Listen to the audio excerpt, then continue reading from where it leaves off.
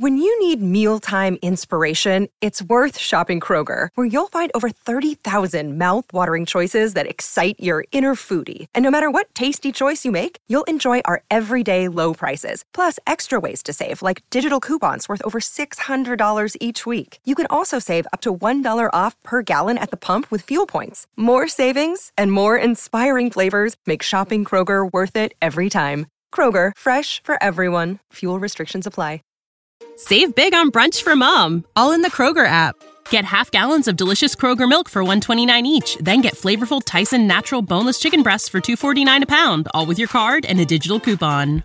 Shop these deals at your local Kroger today, or tap the screen now to download the Kroger app to save big today. Kroger, fresh for everyone. Prices and product availability subject to change. Restrictions apply. See site for details.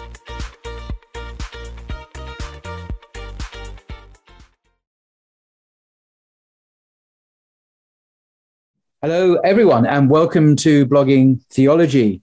Today, I am delighted to talk to Joshua Sijuwade. You are most welcome, sir. Thank you very much for having me, Paul. I really appreciate you inviting me on. Thank you. My pleasure. Now, Joshua is a visiting lecturer at the London School of Theology, an institution formerly known as the London Bible College here in London, which is one of the largest evangelical theological colleges in Europe. He gained a PhD from the University of York on the metaphysics of the Trinity. His research interests fall into the area of metaphysics, philosophy of religion, and philosophical theology. He has engaged in respectful dialogue with Muslim thinkers such as Jake, the Muslim metaphysician. Today, Joshua will be speaking about an important topic in Christian theology: monarchical Trinitarianism. It's quite a mouthful, monarchical Trinitarianism. So would you like to introduce us to this subject, Joshua? Yeah, that's great. Thank you. I'm going to sort of break down this sort of weird sort of titled understanding of the Trinity, but hopefully over the time of our discussion, the audience are going to understand a little bit more about it, and also the historical grounding of the approach, to sort of understand that actually it presents a view of the Trinity that I would argue, and others have argued, is actually the historical understanding of the Trinity that you find at the councils.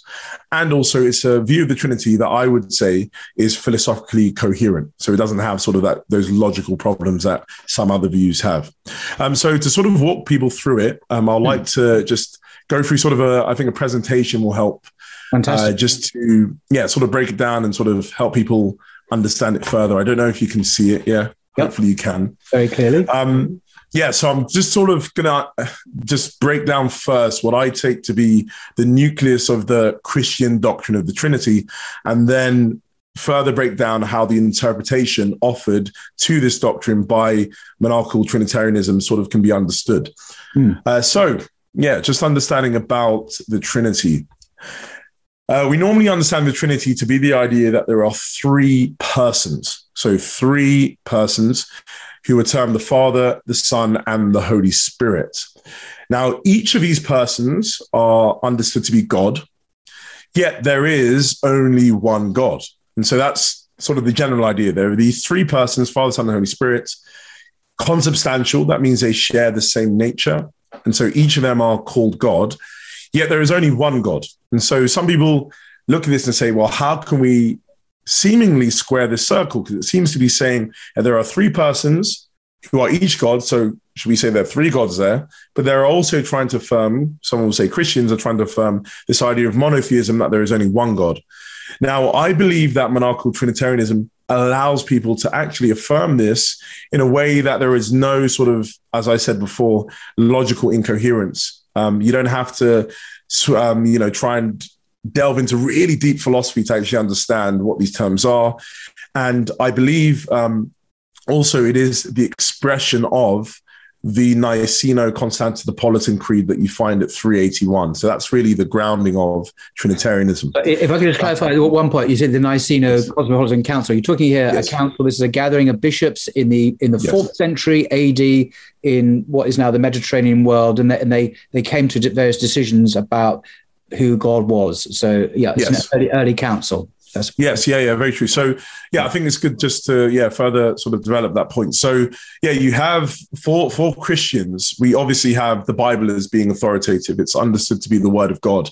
Right. But for a lot of other Christians, so Roman Catholics and Eastern Orthodox and maybe some Anglicans, there will also be an authority that's found in the conciliar declarations. And what I mean by that is the declarations that were presented to the church by certain councils. And these councils were understood to be ecumenical councils, firstly, because they were called by the emperor. So it had the authoritative stamp of the emperor legally, but also because it was a gathering of, people would say, the leaders of the church, so the bishops or the patriarchs. They were gathered together to sort of debate about certain matters and then come to sort of an agreement on the issue and then produce a declaration, so a creed, which then stated the sort of agreement that was reached. And so what we have really, first, we have the Nicene Creed, which is the famous sort of one you hear, which was produced at the Council of Nicaea in 325, which dealt with the issue of Arianism and other sort of liturgical issues. But you had sort of Arianism and Arius being condemned at the council. And then you had later on at 381, you had the Council of Constantinople, where, again, you had the same issue of, it wasn't Arianism, because as yourself and your audience who are sort of well-read on the issue will know, Arianism wasn't really that much of a big issue. It's sort of been blown, it sort of got highlighted so much by Athanasius, so that everyone was called Arian. But Arius did not actually play a major role in the 4th century. He was I would say the match that sort of lit things at the beginning, but then you really had other issues that were popping up. And one of the main people of the latter half of the 4th century was Eunomius, who played a big role in Aetius. And in 381, a lot of the fathers who played sort of a big role, and when I say fathers, I mean sort of the important bishops. So people like the Cappadocian fathers. So you have Basil, who died before the council, and then you had Gregory of Nazianzus and Gregory of Nyssa. Nazianzus actually playing a big role and then leaving the council, and then Nyssa playing some sort of role as well. So you have these fathers who were battling with Eunomius and other individuals. And then you had this council being called to sort of declare what is the church's position on this matter. Right. And so one of the key issues was the doctrine of the Trinity, the consubstantiality of the Son with the Father, but also the understanding of what is the nature of the Spirit.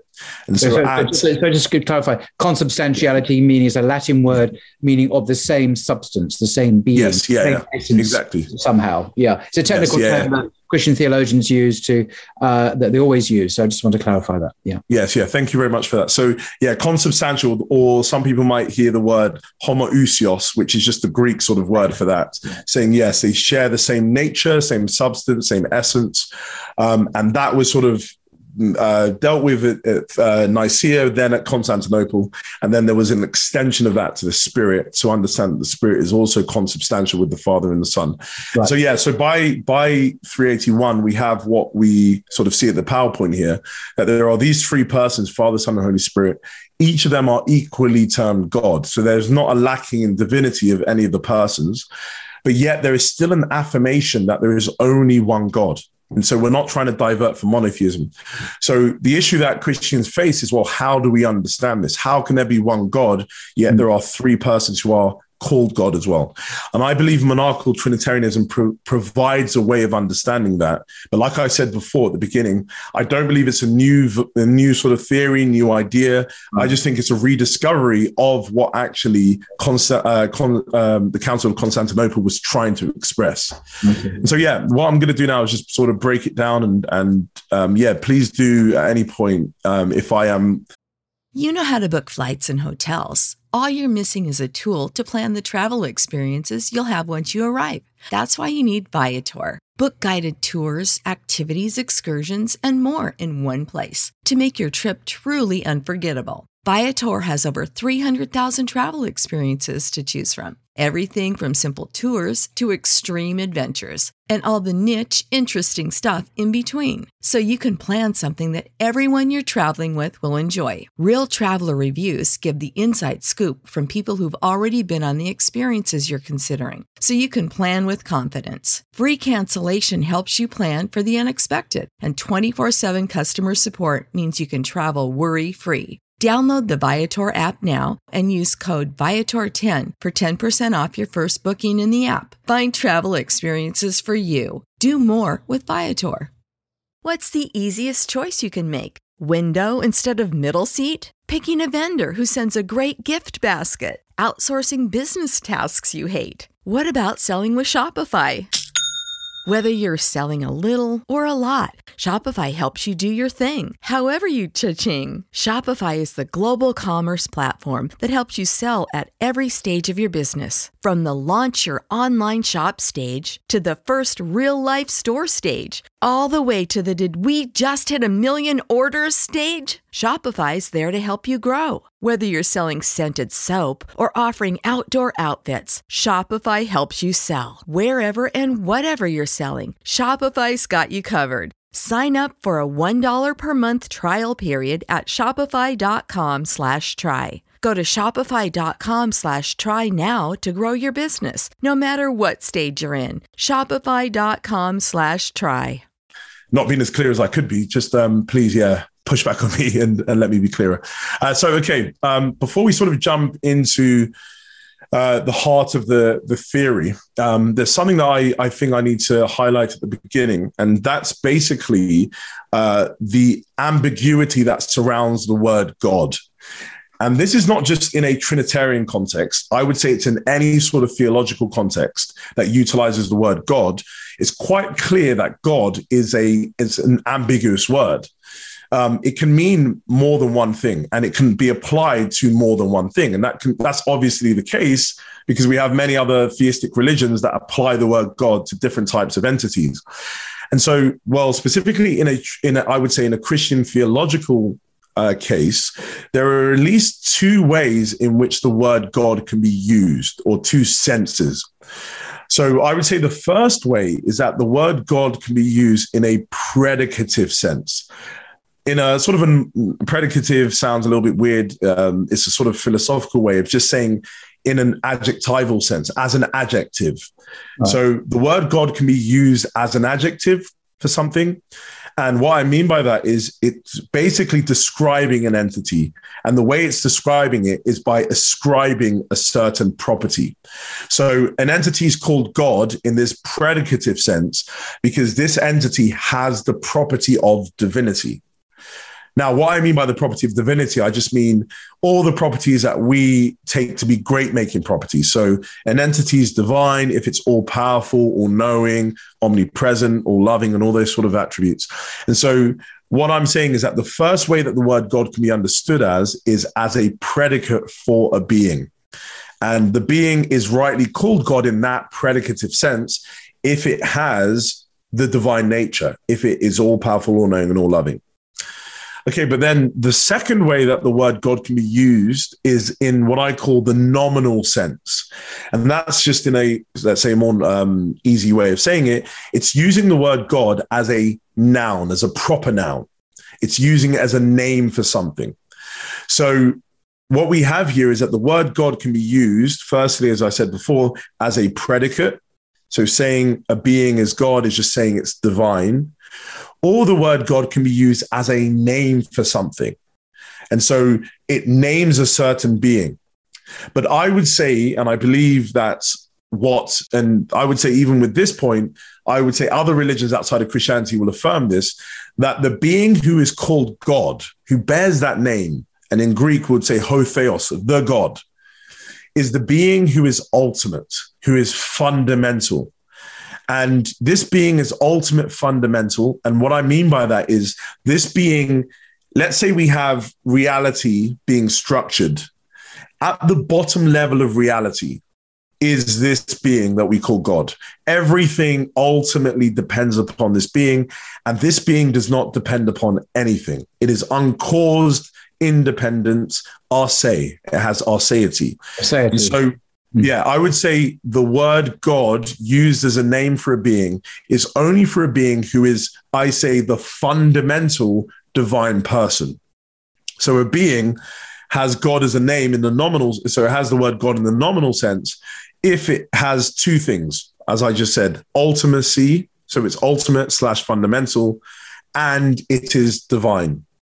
So, for example, if so just to clarify this, if, for example, we took a scientific view, and let's say we didn't assume theism, and we went with, let's say, a naturalist view, and let's say the bottom level of reality are quarks. Okay, these scientific sort of particles, physical particles that they are, let's say they are the ultimate things that explain everything else.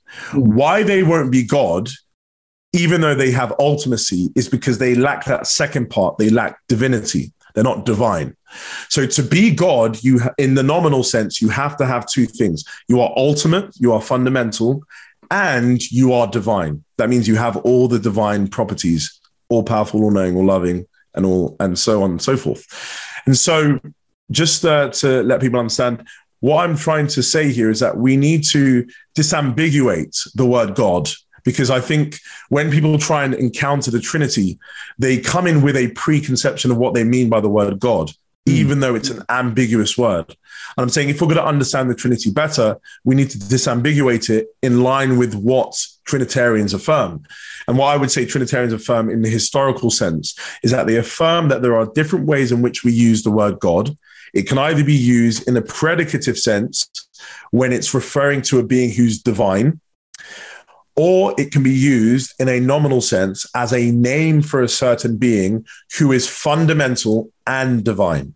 Okay, so hopefully people are understanding. Can I just clarify? Thank you for that. Can I just clarify a couple of things? So in the Bible, as you know better than I am sure, that there are beings, entities other than Yahweh, the God of Israel, who are called God, including the king in Psalm 45, verses 6 and 7, who's directly addressed as Elohim, God, literally, in the English translations. Moses as well, and Isaiah chapter 9, the son of Hezekiah, etc., etc. So merely the Bible itself, in a positive way, because these are not seen as aberrations, these are expressions of a theological understanding. But that these words, these designations, Elohim or God in English, are not synonymous with, not the same as your two characterized or descriptions of God in that fundamental sense that you're giving. So there's this ambiguity. I'm just in a sense reinforcing your point about the ambiguity of the word God in Bible, at least. There is this kind of equivocal understanding of the word God, which I find a little bit confusing, because so when someone says God, I say, well, what do you mean by God? What do you mean? Because it's not obvious. It's not always obvious to me anyway. Anyway, thank you. Yeah, exactly. Thank you for that. And what I would emphasize here is that what I'm saying is that there are at least two ways of understanding, but there are definitely more, as you were saying. So when you go through the Bible, maybe the word God is applied to, let's say, a human being, but then they wouldn't fall into either of these two categories. But like you said, it's just emphasizing the ambiguity of it. But what I would say in the context of understanding the Trinity, there are at least two ways, but there are definitely more than that in the way that it can be applied. So there's this ambiguity. We disambiguate it in the Trinitarian context by saying God in the predicative sense and God in the nominal sense. Okay, so sort of that with that in hand, we can then understand monarchical Trinitarianism better, I believe. Okay. So what I then would say is that what we saw before in the previous slide was just a breakdown of the Trinity. 3 persons, Father, Son, Spirit, each are God, yet there is one God. And now this is just sort of an expansion of it within a monarchical Trinitarian context. So what we still affirm is that, yes, there are 3 persons. And now I'm not, with monarchical Trinitarianism, there is not a specific way someone must understand the persons. So for those of your listeners and the audience, they might know about understand about social Trinitarianism, Latin Trinitarianism. Now, at the moment, it's not so important what the persons are or how we understand them, if they are in a social sense or a Latin sense. But just generally here, we're just saying that there are 3 persons, Father, Son, and Spirit. And it doesn't really matter what we mean by the term person at the moment. Okay. So 3 persons, Father, Son, and Spirit.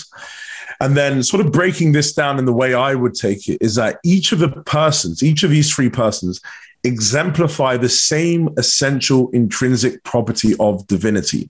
So when we say that each of these persons are God, so just sort of jumping to that, the third point there, when we are saying each of the persons are God in the predicative sense, what we are basically just saying is that each of them have the property of divinity.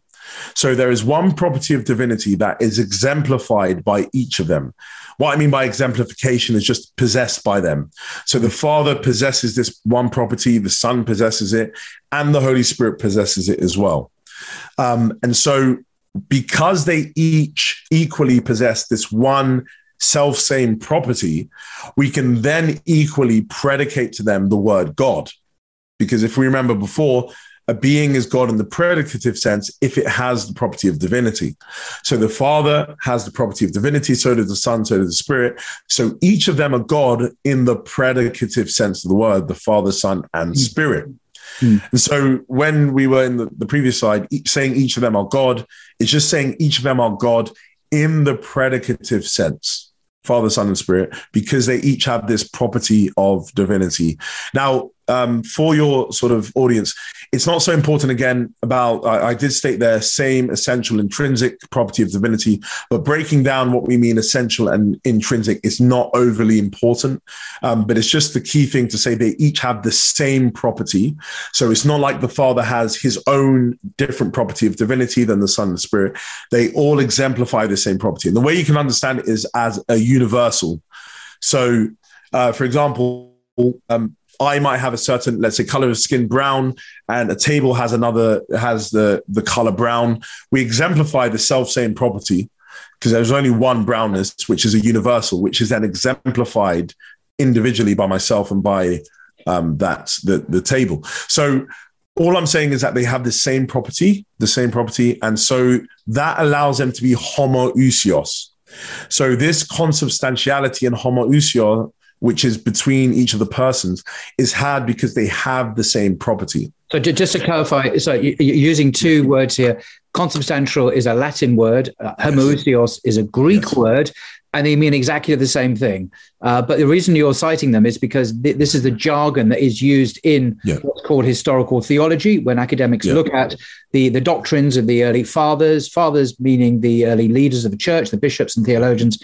This is the jargon they use. It's not some kind of, it's not, it's like in science, you get these technical terms. It's just a language of theology, but it means the same thing. It means the same essence, the same being, the properties, the 3 persons exemplify, as you say, the same essences or being, substance.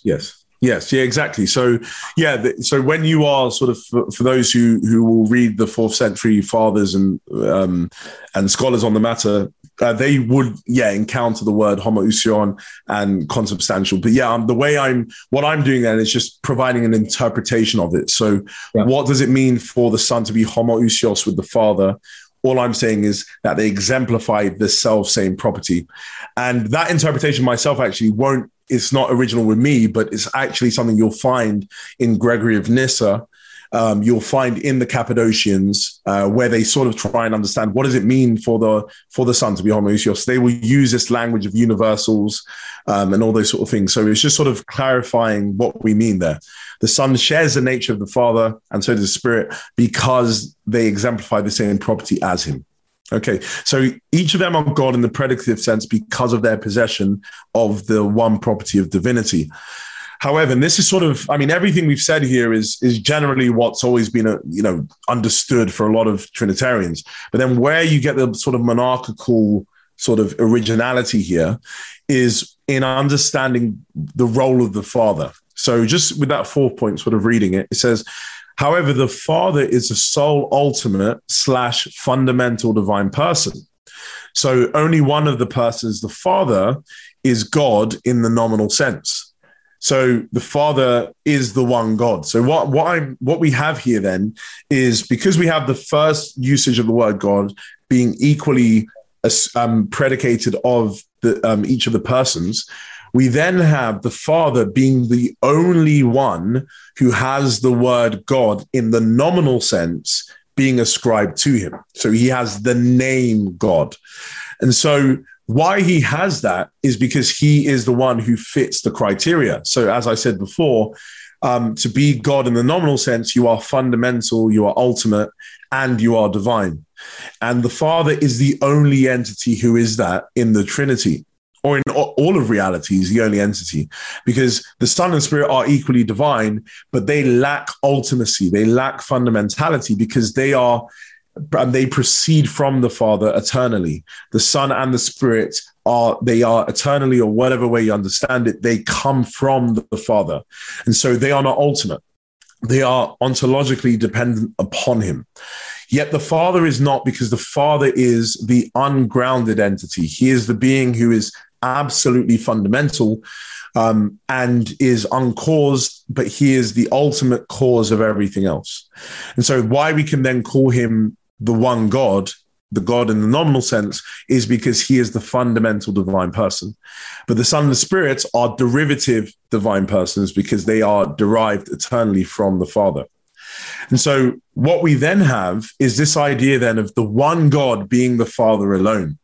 Now, normally you would see with a lot of Trinitarians, they would go with the viewpoint of the one God is the Trinity, Father, Son, and Spirit, 3 in 1, 1 in 3. Exactly. But I would say personally, that is not the historical viewpoint. What I'm saying now, I would argue, is the historical viewpoint that you see clearly taught in the creeds. Can I just please. When I was an undergraduate studying this subject at uni, one of the key texts was J.N.D. Kelly's Early Christian Doctrines. This was the 5th edition. I think it's probably been through a few more. The reason I mention this, firstly, if you want to explore this subject further, I do recommend this book. It's not the only book on this subject by far, but I found it very, very accessible and readable. Early Christian Doctrines, J.N.D. Kelly was an Anglican theologian.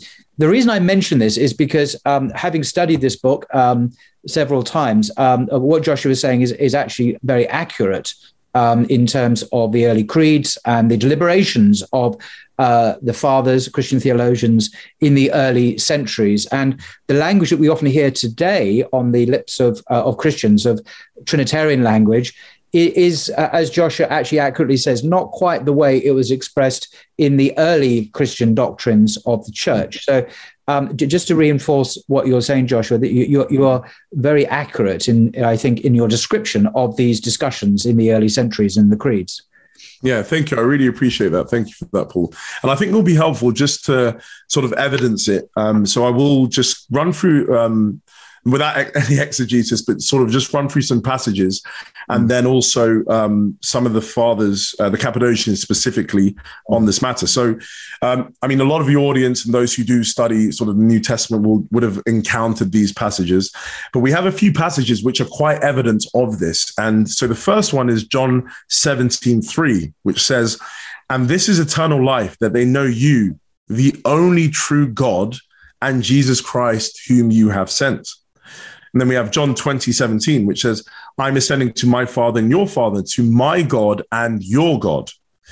And then we have in 1 Corinthians 8:6, Paul writes, "For us there is one God, the Father, and one Lord Jesus Christ." And then last one from the New Testament is 2 Corinthians 11:31, which states, "The God and Father of our Lord Jesus Christ, he who is blessed forever." And I mean, there's other verses people can see. Let's say the famous one. So let's say John 1. "In the beginning was the Word was with God, and the Word was God." Now, it's quite interesting when it's using that term, the first usage of the word God there. It says, "In the beginning, the Word was with God, and then it was God." Now, there's always a clarification issue about what we're trying to make sense here. But then if we adopt this nominal predicative distinction, you then can easily make sense of what's happening here, because what you have is, in the beginning, the Word was with God, ho theos, the God, referring to the Father. But then it's saying, but the word was God. And so if someone wants to argue here, you can then say, well, obviously it can't be the nominal sense again. You can't say we're talking about the name here because we have two distinct individuals. And so you'll have a clear contradiction, which is quite obvious, I think. The writer wouldn't have wanted. Is it the case in the Greek, in that latter sense, it doesn't say ho theos the second time. It's without the, so it just says God. So it could be translated a God. Yes, exactly, yeah. It doesn't have ho theos, which in the first instance, that word it does have in the Greek. Yes, exactly, yeah. So that shows the point then that you have a name here, ho theos, which is the name of the Father. And then you have, exactly, it could be a God. And now I'm not saying this means, when we're using the term God here, it has to be saying this being is consubstantial with the first being. I'm not arguing for that at all here. So it could be, understood in a different way, but it's saying predicatively, there is a God here we have. So what we have is that sort of distinction in place. And another interesting thing is, if people actually go through the New Testament and are looking for the person of the Father, what people will encounter a lot of the time is a lot of the writers don't even use the word Father. They just use God. And it's like, the word, the name Father, you sort of lose it a lot of the time because there is just an assumption that the being we're referring to here, the name is God. The name of this being is God. And then exactly as I was sort of bringing here, you then have when when Christ is spoke of, there's always a qualification here that we're talking about Kyrios or the Lord or something like that. And it's not this ho theos, even though there might be minimal passages that you do have some application there of ho theos, but it's very minimal. But the 99% of the usage of that word as a name is always for the Father. And so I think you sort of see that in the New Testament. And then it's quite interesting, not to sort of bring too many stuff up there, because I think it's always good to study each one at a time, but just to further evidence the point, you see the Cappadocians, who I was saying played such an influential role in the latter council of the 4th century, the Council of Constantinople. You see them sort of doing the same thing here, where, for example, we have Basil writing, so Basil wrote, this was, I think it was on the Holy Spirit, his writing on the Holy Spirit. If people want to look this up, this is found in one of my articles, so Building the Monarchy of the Father, where I have references for everything. I will link to all of Joshua's academic papers. They are available online in one handy location, and I've already had a look. And they're very readable. I will link to that in the description below. Thank you. Yeah, so people can always just go and check it out. Just reading it out. So we have Basil saying something interesting here. He says, there is one God and Father, one only begotten Son, and one Spirit. We proclaim each of the hypostases singly. We have never to this present day heard of a second God. I mean, that's quite interesting. But I think no one will be trying to say that Basil is, trying to demean the Son, because what you have with Basil and Eunomius and the latter sort of debates that you have is that they're trying to affirm the homoousion. So when Basil is speaking here, he can't obviously be saying, we don't believe the Son is divine. That wouldn't be what Basil's saying. It's obviously qualified by what he was saying before. He introduces God as the Father. And so he's saying there is one God and Father. And then he speaks about his Son and the Spirit. So we have an affirmation of something there. And then there's another interesting thing sorry, just one second here, just getting in front of me. So we have Gregory of Nyssa writing something, where he says, the God over all alone has as a special property of his hypostasis, that is the Father, and subsists from no cause.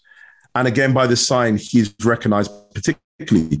There's quite an interesting thing here. So he's saying the God overall has the property of being the Father. So it's quite interesting. It's not the other way around that he says the Father has the property of being the God over all. It's actually saying the God over all of reality has a special property that's unique to him, which is being the Father. So there's an identification of the one God with him being the one who is the Father. And then, the last one is just from Gregory Nazianzus, who I would say is probably the most clear in his monarchical position. And there are other philosophers who are very clear on Gregory as well. So Christopher Beeley, who has a very good work, which I would say for your audience to go and look. He has a great book on Gregory of Nazianzus and a great section on his view of the Trinity, where he really defends this strong view of the monarchy that you find in Gregory of Nazianzus. And so just quoting Greg. I would say Richard Swinburne, the British professor of Richard Swinburne. Would he be another one, very well-known name? Interestingly, I would probably say no, even though I call myself a Swinburnian and I follow him in a lot of ways. Exactly. We do divert sort of our paths when it comes. Okay. So he would. Because he's an Orthodox Christian as well. He clearly, he is Orthodox, but he would affirm what he does. And my PhD was actually on his view of the Trinity, but he affirms the Trinity to be God to be the Trinity itself. But something I did try and show in my PhD thesis is that when further sort of development is given to his view of the Trinity, you can get a monarchical position, but quite explicitly, he does identify the one God with the Trinity itself. But someone who is Orthodox, who has played quite an influential role in my thinking as well, is a guy called Bo Branson, who I would say for your audience is great on the monarchy of the Father as well. And he has videos and other writings. So that's an Orthodox theologian that people can look at. And another very influential one is John Behr. Mm-hmm. So Behr, who is an Orthodox theologian. And he has a very, very sort of clear sort of teaching on the monarchy of the Father. So he's played quite a big role also.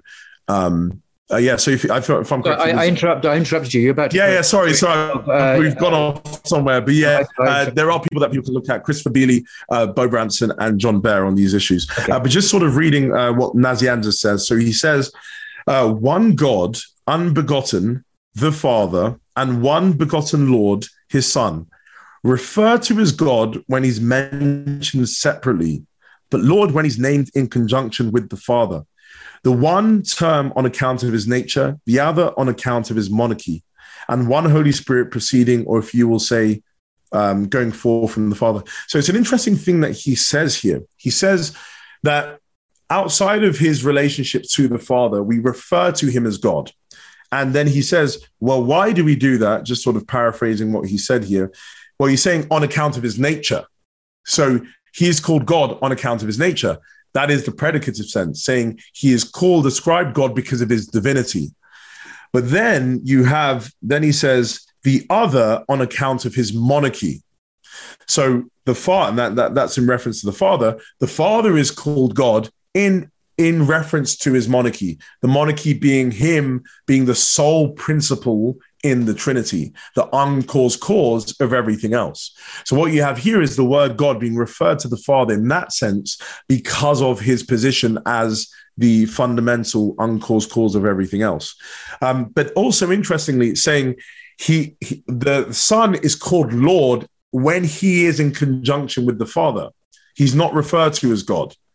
The term God is referred to the Father when you are speaking of the Trinitarian persons together. And so that's quite an interesting point, again, that you have this one God being the unbegotten Father. And then just sort of the last point, and this is probably the clearest one you can see. And I've always had a problem. This was always a problem before I came to this monarchical position, or I discovered it, was how do you make sense of the Niceno-Constantinopolitan Creed, the Nicene Creed? How do we understand it as Trinitarians? Well, if you take the monarchical view, you literally have it clearly taught and you can understand it and explicate it very clearly, because you have the first sentence being quite clear. We, or I, believe in the one God, the Father. Like there's a qualification here who of the one God is. Now, I could never make sense of this before I understood this position, because you're saying, well, we believe in the one God, the Father, and then the one Lord, Jesus Christ. But why is the one God not referred to, we believe in the one God, the Trinity, Father, Son, and Holy Spirit? No, it's saying we believe in the one God, the Father, creator of all, and it goes on. But then it does use the term God for the Son later on, true God from true God. But what it then qualifies, if you go through the creed, it's talking about his consubstantiality. It's talking about him being homoousios. He is true God because he comes from true God. But the understanding here is that he derives his nature. Why we can refer to him as God is because he's homoousios with the Father. So what we have here is the word God being utilized for the Son, not because he is fundamental, not because he's the uncaused cause. That's the Father alone. That's why he's the one God. But we have the word being used for the Son in a right sense of the rightly predicated of him because of his divinity, because he shares the nature. That's a very helpful exegesis of the creeds. And I think you're right. It's more accurate than the one I'm normally familiar with my own Catholic past. But I'm still not clear that are we therefore saying that the Son is a created being? Because if the Son is ontologically dependent on God, who is the uncaused cause and the fundamental ultimate reality, and the Son is not those things, then does it not follow? One can use the language of divinity of the Son, but he is created. Is that not ultimately Arianism? Because Arius himself, who was the famous sort of nemesis of Athanasius in the 4th century, the Council of Nicaea, of course, also said that the Son was God, but he also said that there was a time, apparently he said, that there was a time when he was not. That was the kind of phrase that was used in English. There was a time when he was not. So in other words, ultimately, the uncaused cause of all that there is, the fundamental reality was God the Father. He brought the Son into being, who is called God, but he is a created being. So I'm not clear from your description, although it certainly fits these early creedal statements more accurately, I grant you. But I'm still not clear why that's not a species of Arianism, if I might put it so. Yes, no. Thank you for that. Thank you. And thanks for the push. I think it's good for clarification purposes. So, I mean, I'll say clearly, I don't believe it falls into the Arian camp, because even though Arius and even maybe Eunomius might have affirmed the Son being God, when they were using that word, they were saying he's God, but we are not saying he's divine like the Father. That's right. So when they're using, again, I think this emphasizes ambiguity again of the word God. But when they were using the word God of the Son, they were not affirming his true divinity. They were not saying he has the same nature as the Father. But what the monarchical view is saying is that when we are saying the word God of the Son, we are saying it truly. But what we are meaning is that he has the same divinity as the Father. So there's no gradation of divinity here. There is not saying we have the Father being fully divine, truly divine, having this divine nature, and then the Son doesn't really have that, because that's what the Arians and Arius and Eunomius were saying, because they were literally saying he is a created entity. But if you are created, then you lack one of the properties of divinity, which is eternality. But what we are saying with the Son and the Spirit is that they have the eternality because they are eternally proceeding from the Father. Now, how to understand that then is itself a task, I would say, that someone needs to sort of think through and try and understand. But I do, and again, just pointing people to my paper on this matter, I do provide a model of how to understand the eternal generation of the Son. Yeah, it is okay. You have offered an explanation there why your position is different from Arius. So I see that now, and you've made a distinction. Although I think there are commonalities, but there are differences. Yes. As well, given what you've just said, I accept that. But I still don't quite get how a being whose ontology, this is your word, ontologically dependent on God, the uncaused cause, and who proceeds from or is begotten from, is not a created being. Because if this being is not the ultimate fundamental uncaused cause, but is caused by this fundamental being, that suggests, I mean, he may not be created in the sense that you and I are created, contingent beings in this universe that we inhabit, born from fathers and mothers and so on. But to say that this other entity is nevertheless still begotten or caused ontologically, his very being comes from someone else, does sound like he's a created being in perhaps a more rarefied sense, which I can't find the language to describe, but at least there seems to be some createdness about this entity, given his he's not God in the sense of B, although he is God in the sense of A. And the other thing, sorry, just to labor the point a bit, is This sense of separating out God A and God B is difficult. I find it difficult to understand, because it seems to be saying that there is one can speak of God in the sense of not being an ultimate, fundamental, uncaused nature, but for me, it's a unitary in my habits of thinking, which may be wrong, but my habits of thinking is that God is all of a one. He's not part of God or a person of God.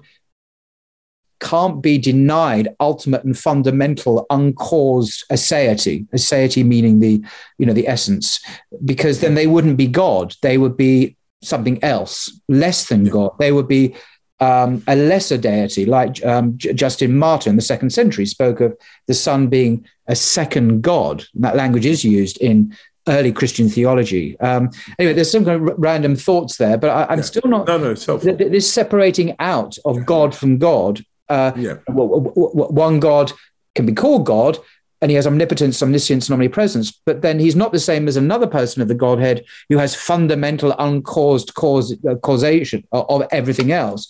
And it seems to me to be splitting apart the divine attributes in a way that they might belong together as essential attributes in the oneness of deity itself. And to separate them out seems odd. Now, that's not saying it sounds odd. It's purely subjective. It's not an argument. It just seems strange to separate them out like that, albeit the way you've described it is reflected in the creeds and the discussions in the early church. I certainly see that. So that would be just an observation. No, thank you. So, a few things to say there. So, what I've tried to show now, I was just saying before that, please, I would say for people to read the paper, just because I do tackle this question in quite a great amount of philosophical depth, because it is an objection that can be raised against a monarchical position, and generally Trinitarianism, in that how can you call the Son God, let's say in this predicative sense, if he lacks this aseity, if he is dependent upon the Father? Now, the first thing I'll just want to say is, there needs to be a separation between the word created and the word caused. Something can be caused without being created, because created normally assumes that it's a willed action. So there is a will. I am choosing to go and do this action, and I'm then causing this action. That would be a creative role. But something causing something, for example, if I have, let's say I have two balls and I hit one of the balls against the other, one of them will cause the other one to move, but we will never say it created it to move. I mean, that'll be a very weird sentence to say that ball created the movement, even though we said it caused the other one to do, because it wasn't a willed action, or it wasn't a free willed action, we might say. So creation of something normally is a free willed action, where you might have alternative possibilities. I can choose to do this, create, or I can choose not to create. Now, what we say with the Son, firstly, is that he is eternally caused by the Father, but it's an act of essence, in that the Father, in order to be the Father, must cause the Son to exist. And there are reasons to do that. I would not say it's probably helpful going into the reasons why it's an essential action that the Father must perform. But it is what is generally understood is that it's from the nature of the Father. It's a necessitating action, in that the Father brings about the Son and the Spirit. And so what you have here is that it's not a creative act, because the Father doesn't freely will it, in that he doesn't say, I'm going to choose to bring about the Son or not, choose to bring about the Spirit or not, in the way that he does for creation. So even though the Father causes, let's say, the world to come about, that is a creative act, because the Father freely chose to do that. He freely chose to exercise his causal activity in that way. So that's why I would hesitate to say that firstly, that the Father creates the Son, because it's a necessary causal action, in that it follows from the nature and the essence of the Father. So God, by his very God the Father, by his very nature, begets the Son. It's not a conscious act. It is it's his nature to beget in that way. Yes. That's what I'll say firstly. And then the second thing, and this is sort of where it's quite important to understand, and what I did in that paper was to try and show that aseity is not a property of divinity. So you can be divine without being arse. So what I was trying to say here, firstly, was to be God, this hotheos, the one God, God in the nominal sense. You are divine and you are arse. You are fundamental. You're not from anything else. So just to clarify here, the word aseity. By the way, I love this word aseity, and this is a total random point, completely off the subject. I've noticed when I look this word up in dictionaries, the kind of thing I do. Yeah. Virtually no dictionaries I've ever come across have this word in them, apart from the Oxford English Dictionary, which has a very juicy definition of aseity. It's aseity. It's a seriously exclusive word, and it has a very particular meaning, and it's beloved of theologians and philosophers of religion, and I love it. But for you to say that aseity is a property of the Father, but not of the Son, and presumably of the Spirit as well, is very interesting. And it is kind of counterintuitive to other conceptions of God, where God per se possesses aseity. You're saying, no, it's only the Father who possesses aseity, meaning being in himself, self-existence is what kind of one definition of aseity, I should say. Yes. But I would affirm what you said in that what you were just generally saying now, that the general understanding is that God, to be God, you are arse. I would say that because I'm saying, again, we need to understand what we say. You mean the Father, though, don't you? You mean the Father? Yes. So that's why I'm saying clarification needs to be had. Yeah. I'm saying to be divine, you don't have to be arse. But to be God, when we're using this term in the most important sense that grounds monotheism, to be the one God, yes, you need to be arse and divine. But just to be divine, you don't need to be arse. Now, that needs to be argued for, and I do argue for that and the main way I show it, or I try to attempt to show it, is arseity is something that I would say other philosophers might argue for, being it's an extrinsic property of something.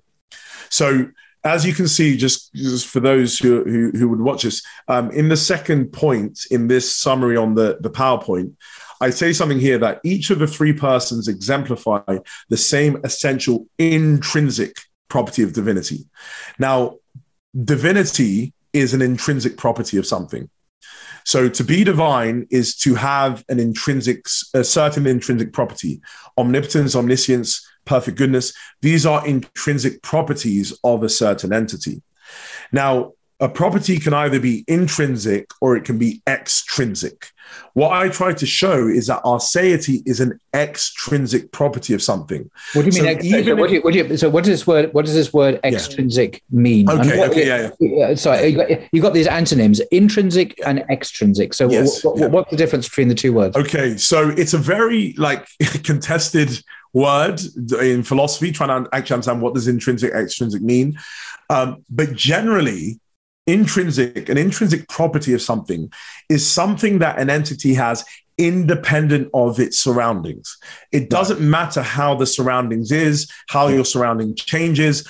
If you have this property, irrespective of your surrounding, you then have this property in an intrinsic sense. Is it synonymous with innate then? I mean, like getting boring. I mean, is it maybe? Yeah, but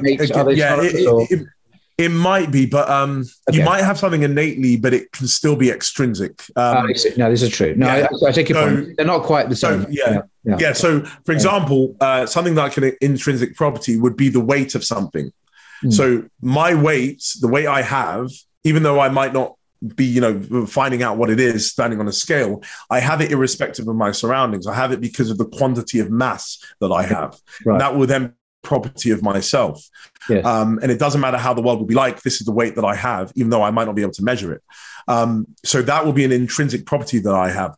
But an extrinsic property is something that you have that's dependent upon your surroundings. So an example of that would be the property of being.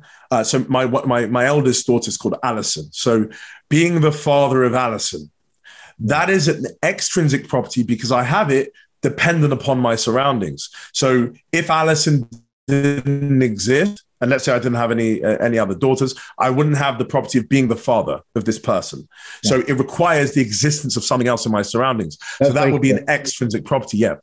So basically... back to the original, I interrupted you there to define the terms. Could you then just restate your point, and now we understand the language that's been used? Yeah. So what I then show in that paper is actually, interestingly, for a lot of people, and I think I'm quite original on this point in that I haven't seen other people who have been in this debate. They don't sort of draw this distinction, but something that I try to do as much as I can in my sort of work is to utilize tools and techniques that are generally accepted in philosophy and try and apply them to theological issues. So that's sort of what I do in philosophy of religion, and other philosophers try to do that as well. So what I've done, philosophy in the language of sort of analytical philosophy, analytic philosophy, on theology. Yeah, I'm with you. Yeah. Yes, yeah. So what I try to do then is bring what is the general understanding of the intrinsic and extrinsic that's accepted widely in philosophy, and then how can we bring it to sort of clarify this issue. And so I try and do that with this property of arseity. And basically I use a criteria that's been put forward by quite a famous philosopher called David Lewis, and he worked with a person called Ray Langton. So they wrote this sort of paper together. But Lewis is very famous in philosophy, and sort of they have this criteria that it's utilized to make sense of if something is intrinsic or not. And I sort of apply that to this issue, and I show how arseity doesn't fulfill the criteria. And because it doesn't fulfill the criteria, it cannot, in the general accepted philosophical sense of intrinsicality and extrinsicality, be classed as an intrinsic property. And so because it's not an intrinsic property, it doesn't matter if the Son and the Spirit lack it, because for them to be consubstantial with the Father, they need to only share all of the intrinsic properties of him, because that's what makes them God, makes them divine in the predicative sense. So, for example, if the Son lacked omnipotence or lacked omniscience or lacked perfect goodness, then yes, there will be a problem. They won't be divine in the way the Father is, because omnipotence, omniscience, and all those properties are intrinsic properties. So there's a requirement for them to have them to be divine. But extrinsic properties are not important. And this is and I can show this in quite a clear way. The Father, like right now, he has the property of being spoken of by Josh. That's a property that he has now, but that's an extrinsic property. But then because he has the property of being thought of by Josh, which the Son doesn't have if I'm not thinking about him, does that mean that he's not consubstantial? Of course not. You're going to always have problems because there will be so many extrinsic properties that the Father has. I understand what you're saying. It's just the very notion that aseity is not a property or an attribute of God. Yes. Is very striking, and it's rightly or wrongly, we're not the view is correct on what I mean. It's very striking. It's not a view I hear at all commonly expressed by Christians or Christian theologians, I should say, at all. Really, it seems to be quite a very striking view, and it might strike some people as unacceptable, because to deny aseity to God the Son, God the Holy Spirit, would seem to mean that they don't share the Father, Son, and Holy Spirit do not share the same intrinsic attributes, and they are not consubstantial or homoousios. Now, I know you defined it in a way which allows for that, but for it's not the normal view that I hear, shall we say, at all. You may agree, and this is just a kind of an empirical observation. It's not necessarily a truth claim. It's just I don't normally hear this view. But I would say something. I do agree with you. It might not be commonly stated in this way, but I would say that the historical understanding, if you go to the Cappadocians, they are quite clear that arseity is a property of the Father alone. Because, I mean, they just define him as the uncaused being, and being uncaused just entails being arse. But they really, they argue for the Son and the Spirit being caused by the Father. And so it's quite clear in their works that they would affirm the Father having this as his single attribute that makes him the Father, as it was said before. But where I would counter is you then see a different affirmation in the Western form of Christianity that sort of comes from Augustine's reading of the Trinity. Yes. Where you then have, because and other theologians have shown this, that actually the first time that the Trinity itself is referred to as God is in Augustine's work. And so you don't actually have at all the Son and the Spirit being the Father, Son, and Spirit as a Trinitarian sort of entity being referred to as the one God, the arse thing. What you have is the Father, but then you have in Augustine's work, then this affirmation of the Trinity being the one God. And then because the Trinity is one God and is made up of the Father, Son, and the Spirit, they then must have equally the arseity of the Trinity. But then you have other people later on, like John Calvin, affirming the arseity of the Son and the Spirit. But I would say, the historically grounded position of, let's say, when was Trinitarianism defined? Well, in the 4th century. Who played the massive and influential roles of defining it? Well, it was the Cappadocians and some of even the Latin fathers, so Hilary of Poitiers and others. And you do see, quite a clear affirmation that the Father is the one who's the arse being.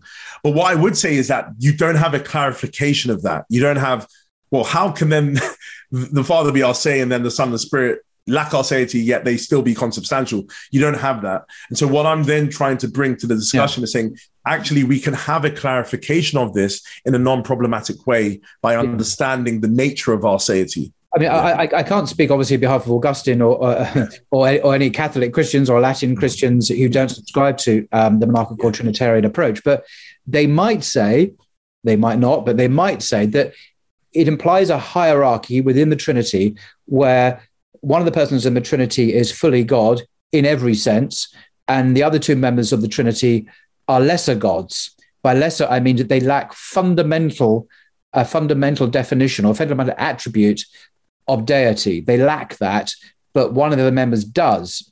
So the Father obviously has a complete, full or definitive maximal concept. Put it this way, as a maximal conception of deity, the Father, but the other two have much less, non-maximal attributes of deity because they lack this fundamental attribute, aseity, which Latin Christians would just see as essential to divinity. They wouldn't see it as exclusively the property of one member of the Trinity. And this language of hierarchy and greater and lesser deities within it may be historically accurate, and I certainly concede that it is in the Cappadocian Fathers, absolutely. But it seems to strike against this sense of the consubstantiality and homoousios of the persons of the Trinity, because they're not all consubstantial if they are differing in these fundamental attributes. Now, but I don't really have a horse in this race, so to speak, but I'm just kind of I'm looking at it and seem to think, how do Latin Christian respond? They're thinking, the hierarchy, greater and lesser divinities, this somehow compromises the homoousion of the persons. Now, I know you have given answers, but it's not as if you haven't addressed this. It's not a criticism. It's just, I'm just trying to frame it from a Latin view as opposed to the Greek perspective you've offered, that's all. Yeah. But what I'm trying to sort of push back on is saying, actually, there isn't any lesser or greater divinity here. There isn't any gradation when it comes to divinity. And also something you said of the maximal form of deity that the Father has. Right. I'm not saying that's not had by the Son and the Spirit, because what I'm trying to show is that arseity is not an attribute of divinity. So you can still be divine and lack arseity. How do you reach that conclusion, Bob? I hear you, but sorry, how do you reach the conclusion that aseity is not an essential attribute of deity? Because that's what I was trying to say to you. Yeah, that's what I was trying to say to you. So by understanding the nature of the type of property arseity is, you can realize that it's not a great making property, because great making properties are intrinsic properties. They're things that entities have in and of themselves. Mm-hmm. And so what I'm trying to show to you is, if you then can take arseity to be an extrinsic property, then it cannot be, by definition, a great making property, because great making properties are intrinsic properties. And so what I'm then trying to say is, because it's extrinsic, it's not great making. So the Father and Son and Spirit are as great as each other. There is no lacking when it comes to the great making properties that they have. Because our deity, even though the Father has it alone, it's not a property that's classed as the great making properties that are given to beings who are divine. And so that's what I'm trying to show. So the way to argue for this is what type of property our deity is.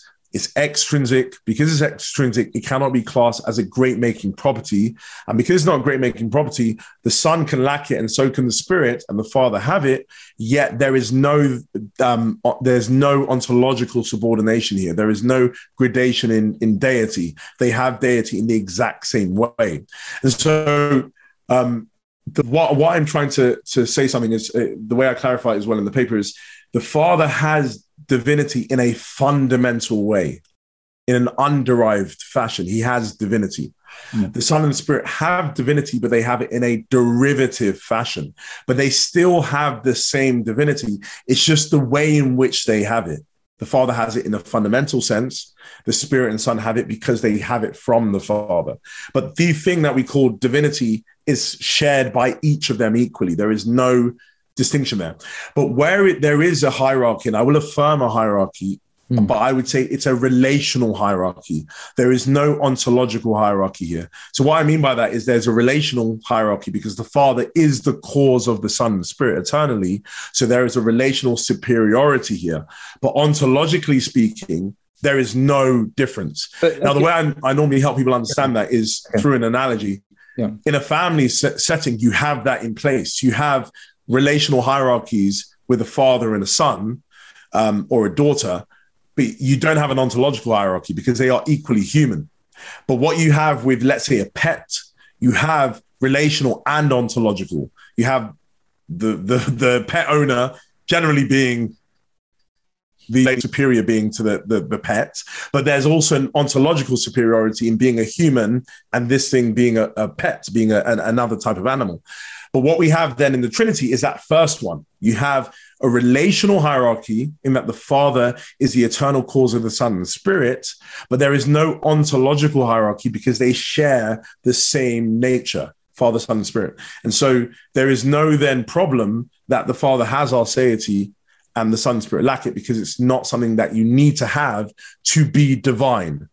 But I will affirm again, to be the one God that grounds monotheism, you need to be arse. And this is something I'm really trying to emphasize. I think there is a lot of commonality, even with Islam and Judaism, on this point. And I think with a monarchical view, we can draw closer to these two other Abrahamic religions, because I would say Judaism and Islam affirm at least one sense of this quite clearly.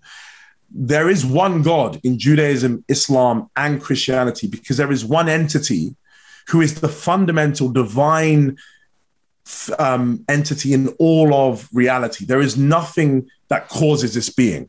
So I would think, and you can correct me on this, Allah and then in Judaism, Yahweh is the fundamental being. He's the ultimate thing. He explains everything else, and he is divine.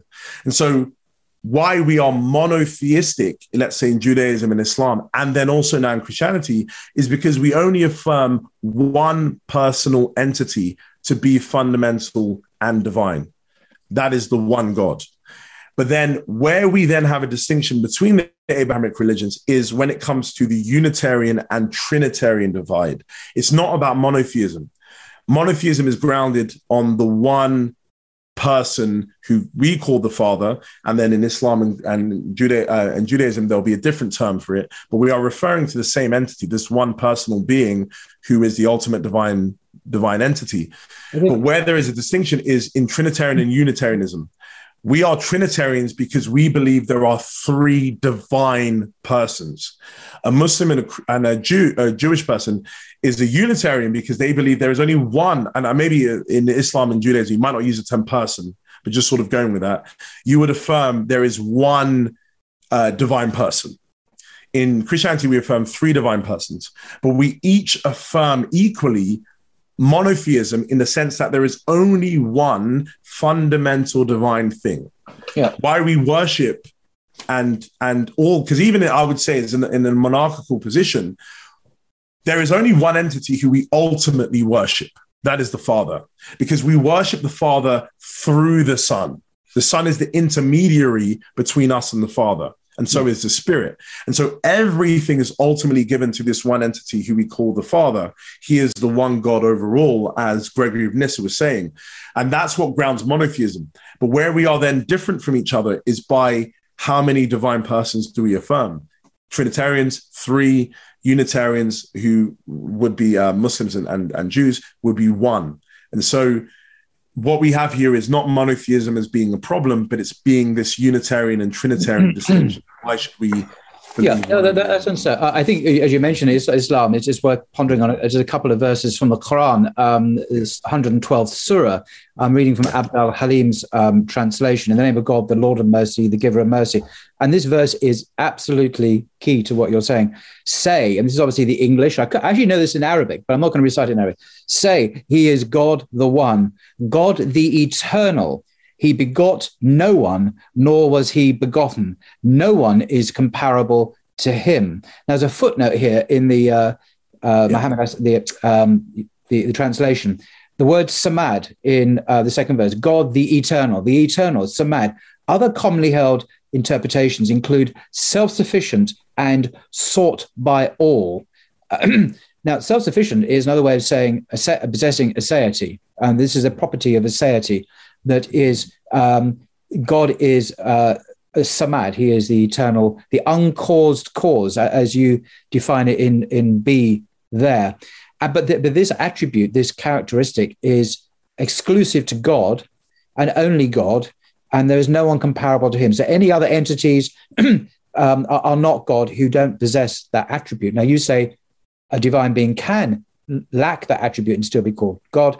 And the Quran says, well, God does not beget anyone, nor was he begotten. So this surah is a bit of what I call precision theology when it comes to a critique of the various understandings of Trinitarianism, but certainly monarchical Trinitarianism. So yeah, you're right. Islam would reserve aseity to God and only God, and if it's an essential attribute of God himself, if he doesn't possess that, then he's not God, and there's no one comparable to him. So, and I think Judaism would probably agree with that. Yeah, and I would even say the comparability thing is even applicable in this view of the Trinity, because in a sense, the Father is incomparable. You can't compare him to the Son in a certain sense because he is the fundamental thing. So there is a way of existing that he has that the Son and the Spirit do not have. And so he is unique in that specific sense.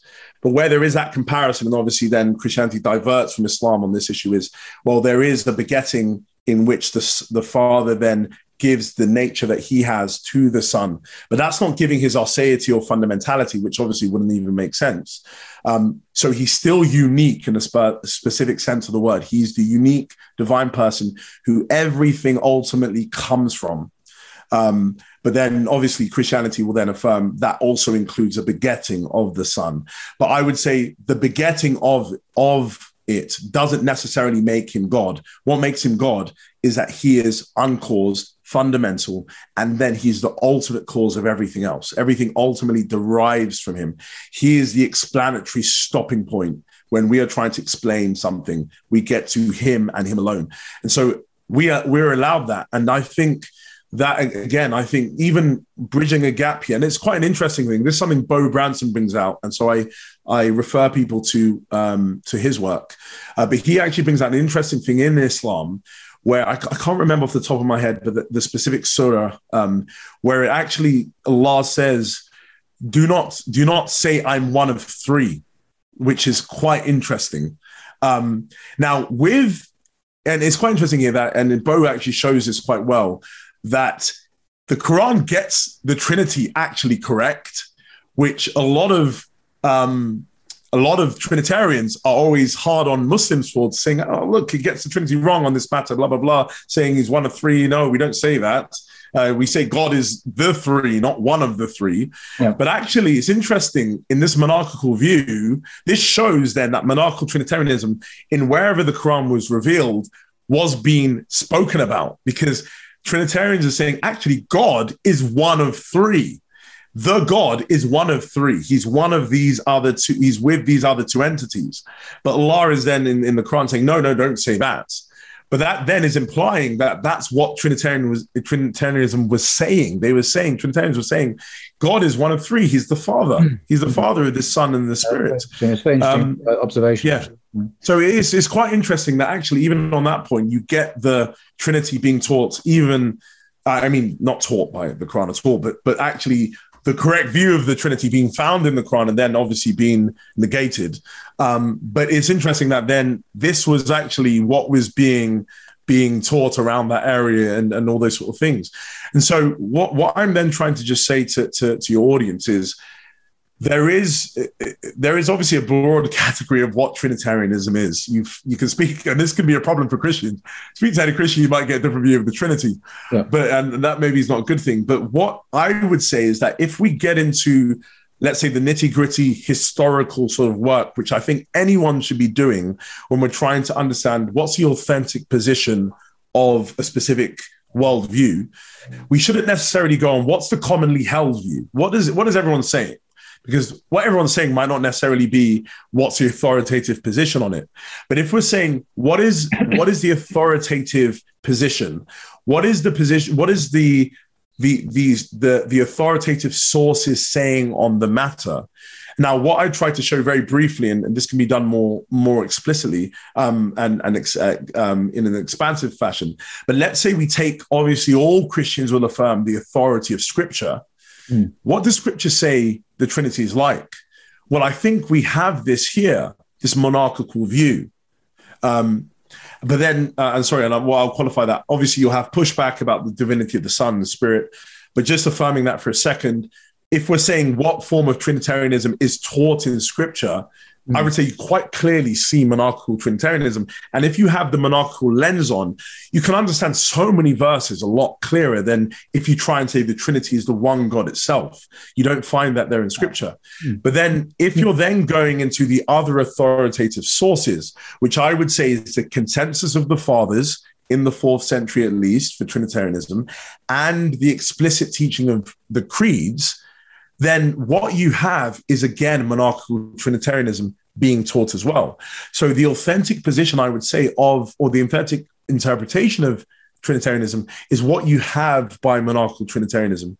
And it also allows us to divert these philosophical problems, because you don't have this squaring the circle thing. How is there one God, yet there are three gods, and how can they be this? And then you have all of these sort of issues that you have to jump through. But what we have clearly here is the one God is the Father alone. The Father, who is God over all, as Gregory was saying, he is the one God, the unbegotten, fundamental divine person. Yet there are two other divine persons who are eternally proceeding from him. The Son being eternally begotten by the Father, and the Spirit is eternally spirated from him. And so they derive and share in the nature that the Father has alone. Yet that does not negate the monarchy of the Father. That does not negate his fundamentality and him being the one God. He is the one God who ultimate worship, praise, and reverence is given to. Yet without the Son and the Spirit, we would not be able to do that, because they are the divine intermediaries between us and the Father alone.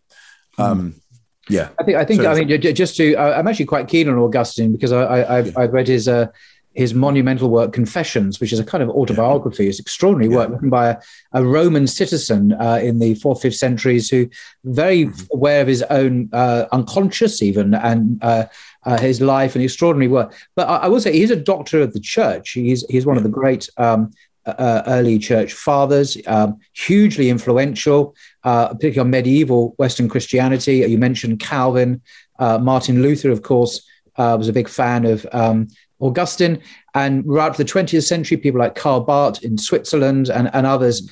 Augustine, perhaps along with Thomas Aquinas, have been probably the two greatest luminaries in the West in terms of Christian theology. So although I think your description of monarchical Trinitarianism fits some aspects of earlier theology, you mentioned the Cappadocian Fathers and others, for example, there is another strand which just sits there stubbornly and won't go away as well, and is hugely influential and subsequent. I mean, you're a lecturer at the London School of Theology, which as an evangelical institution certainly would, I would imagine, be very keen on Calvin and Martin Luther, almost by definition, because it's a Protestant seminary, Protestant college. So I just wanted to kind of wave the flag a little bit for Augustine, because I don't think he's so marginal a figure that what one might have got to understand from what you were saying. I still think is hugely influential.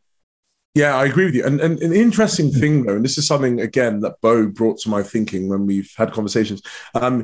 He was actually saying an interesting thing, and this is something that I myself will need to check further, and I would say your audience, not just to go on testimonial basis, but to look this up as well. Maybe Lewis Ayres is a very good scholar on him who might have some things to speak about this. But something Bo says is that actually Augustine, even though he uses the Trinity, the God for the Trinity, he only used that for apologetic purposes in his De Trinitate. He only used it sparingly for apologetic purposes. But in other works outside of that, and actually I think in the De Trinitate itself, and then other works as well outside of that, he actually affirms the monarchy of the Father, to giving the Father the referential term of being the one God. But then you have this sort of switch in the De Trinitate for apologetic purposes to try and ward off the subordination of the Son and the Spirit that was happening in where sort of Augustine was writing. You have sort of this subordination coming in again for the Son and the Spirit, but it's trying to say, no, they are equally God. The one God is the Trinity itself. And so it's quite interesting. And this is, again, something that I think people will have to go and look at, and myself even in deeper, because I haven't done a lot of study on Augustine. But it might be actually that what happened later on was that where there was a running away with certain things of Augustine. I think you find this quite clearly with Augustine actually on points, that you'll have some theologians affirm a lot of what on one point that Augustine says something, and then opposite theologians will be affirming something else that you have. So you'll have Catholics affirming something on Augustine, and then Protestants utilizing Augustine to affirm something else. And so then my hypothesis would be, then let's say the influence of someone like Thomas Aquinas, who has had a massive influence in the West, who I would say clearly isn't a monarchical Trinitarian. You then have that sort of, I would say, overplaying of Augustine on a certain strand, but not necessarily saying that Augustine himself would have just said that's actually how we correctly understand the Trinity. And I think actually, I think I can evidence this. Something that Lewis Ayres, who is a very influential 4th century scholar, has shown in his work on Trinitarianism and Augustine itself, is that actually there was a unity of belief between the pro-Niceans. And that includes not just the Cappadocians, but also Augustine in the West. And so what you have is that De Regnon thesis later on, that there was a divide between West and East on the Trinity. And then, there was always a Western form of Trinitarianism and Eastern form. But what Lewis Ayres and Michel Barnes and other individuals have shown is that actually there was a unity of belief on Trinitarianism. Now, if that is true, then it's very strange that you can have the Cappadocians in the East and the creeds all saying this view, but then Augustine is over there saying something completely different. Like, it just doesn't seem to fit with this thesis that there was a unity on this matter on the Trinity. And then also, I mean, if that's so, then why would you also have this affirmation of the Constantinopolitan Creed by Augustine? You'll still seem to have a problem there. So my thesis is that actually there might be a way to say Augustine did affirm this view, but then apologetic reasons, you have this other view coming out, which then played a big part. And I think actually another thing, sorry, I'm speaking quite a bit, but another thing could be the influence of the Athanasian Creed as well, which has played a massive role in the West. Yeah. And then you do have sort of the clear view, the one God being this, the Trinity and all this sort of things. Yeah. And so what you then have is this creedal sort of position, which a lot of people did believe had a great authority until understanding it wasn't from Athanasius. Yeah, it's not actually by Athanasius anyway. It's not by Athanasius at all, but it had, for a certain long period of time, great influence in the West. So you have this creed. It's part of the Church of England's creed. It's part of the Roman Catholic Church still acknowledges it. It's not going anywhere, but I agree, its prominence is perhaps far less now than it used to be. Yeah. Exactly. Yeah. So you have the Athanasian Creed, you have the important work, which is the De Trinitate, written by Augustine. You then have people like Aquinas in the West. You have then in the Protestant West, Calvin and others with their own Trinitarianism, which is clearly not monarchical, playing a massive influence. But what a lot of scholars now would say more in the Eastern side of things, like John Baer, are trying to say is actually, let's get back to the authoritative things here, which the authoritative things for Trinitarianism is literally the creeds and then the consensus of the 4th century fathers who played that massive role in forming Trinitarianism and defining it. So when we do that, we then have this sort of, view coming out here. And I would say it's a rediscovery, and it's something which I think needs to be further focused on. I'm not saying that there's not problems and issues that can be raised with it, but I think we should say, let's go back to the historical texts. What do they say? And then that should feed into our understanding of Trinitarianism. And maybe this might play a part. So, for example, which is showing my own cards, but this is strange, but I'm a Roman Catholic myself. So I didn't saying know all that. of this. I didn't know that. Yeah. So saying, hang on, you're a lecturer. You, a Roman Catholic, are a lecturer at one of Europe's leading evangelical theological colleges. Which is I'm a weird guy affirming orthodoxy Trinitarianism. Do they know this? Do they know that you're a Catholic? No, they do. But I think what they do at LST is they would affirm more the evangelical interdenominational sort of aspect of things, more than sort of saying this is just a evangelical Protestant. They'll normally say evangelical interdenominational college, and then whatever that means, sort of falling into that. I'm very happy you are, but I was joking. Yes, but I was just trying to say something. So even myself, it is a cognitive dissonance situation here with, I'm pulled over this side with what I'm seeing with the history of the matter.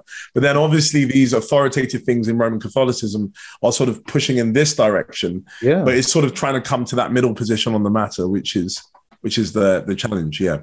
No, that's cool. Well, that's absolutely fascinating. Well, thank you very much indeed for sharing your expertise and your clarity of exposition, if I may say, on monarchical Trinitarianism, because it's very easy to get tied up in jargon and obscurity, I think, when it comes to reading the fathers. And I said earlier on, I recommend. Do you recommend Early Christian Doctrines by James? Definitely.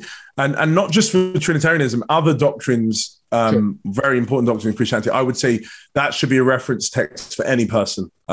He did great work there, and he's very objective on the matter, on many issues. And I think people would they should go to that text and then read that in light of others as well. Yeah. Cool. That's very, very good. Well, as I say, thank you very much, Josh, for your time and your expertise. I'm sure this will be your talk today will be a resource for people, particularly people from other religions, like, dare I say, Muslims, for example, who are trying to understand where Josh is coming from on this, because there are many videos of you having very respectful Irenic dialogue, even debate with Muslims at certain parts of London, and which you can see on YouTube. Actually, I do recommend those because they are a model, I think, of what good debate should be, rather than the usual. Well, I won't go into that. They're usually quite different, as you know as well as I do.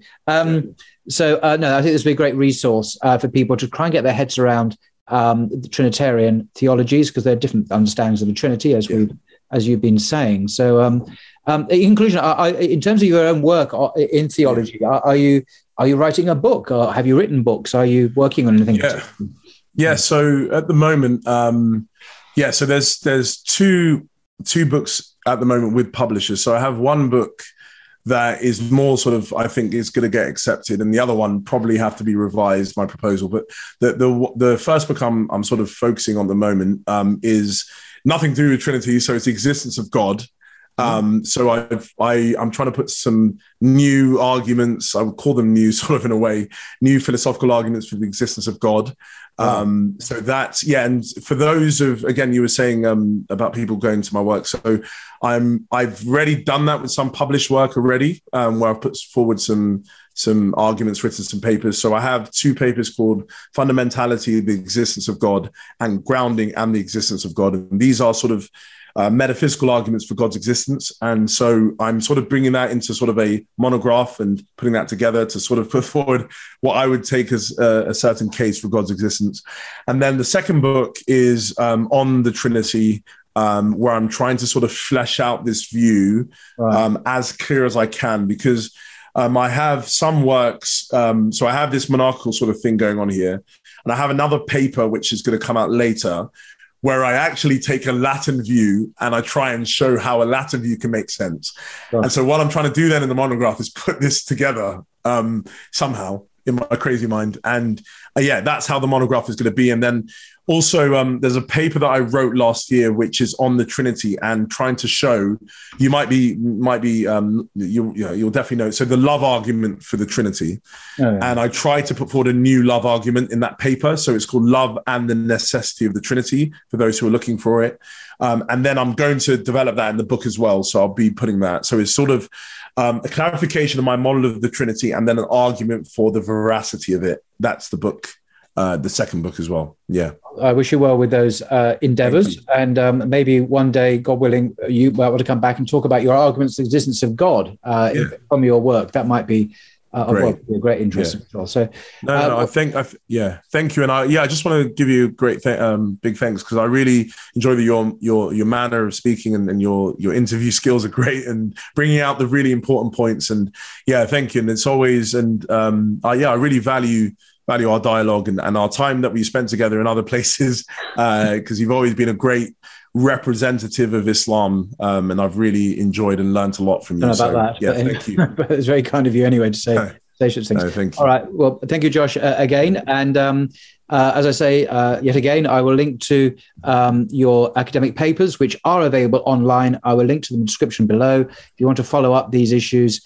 in greater academic depth. But they are very much academic works. It doesn't mean they're not accessible, but they are academic works rather than popularist treaties on the subjects. But they're definitely worth having a look at, I think. So thank you very much, Josh. Until next time. Take care. Thanks for having me. Thank you very much. Thank you.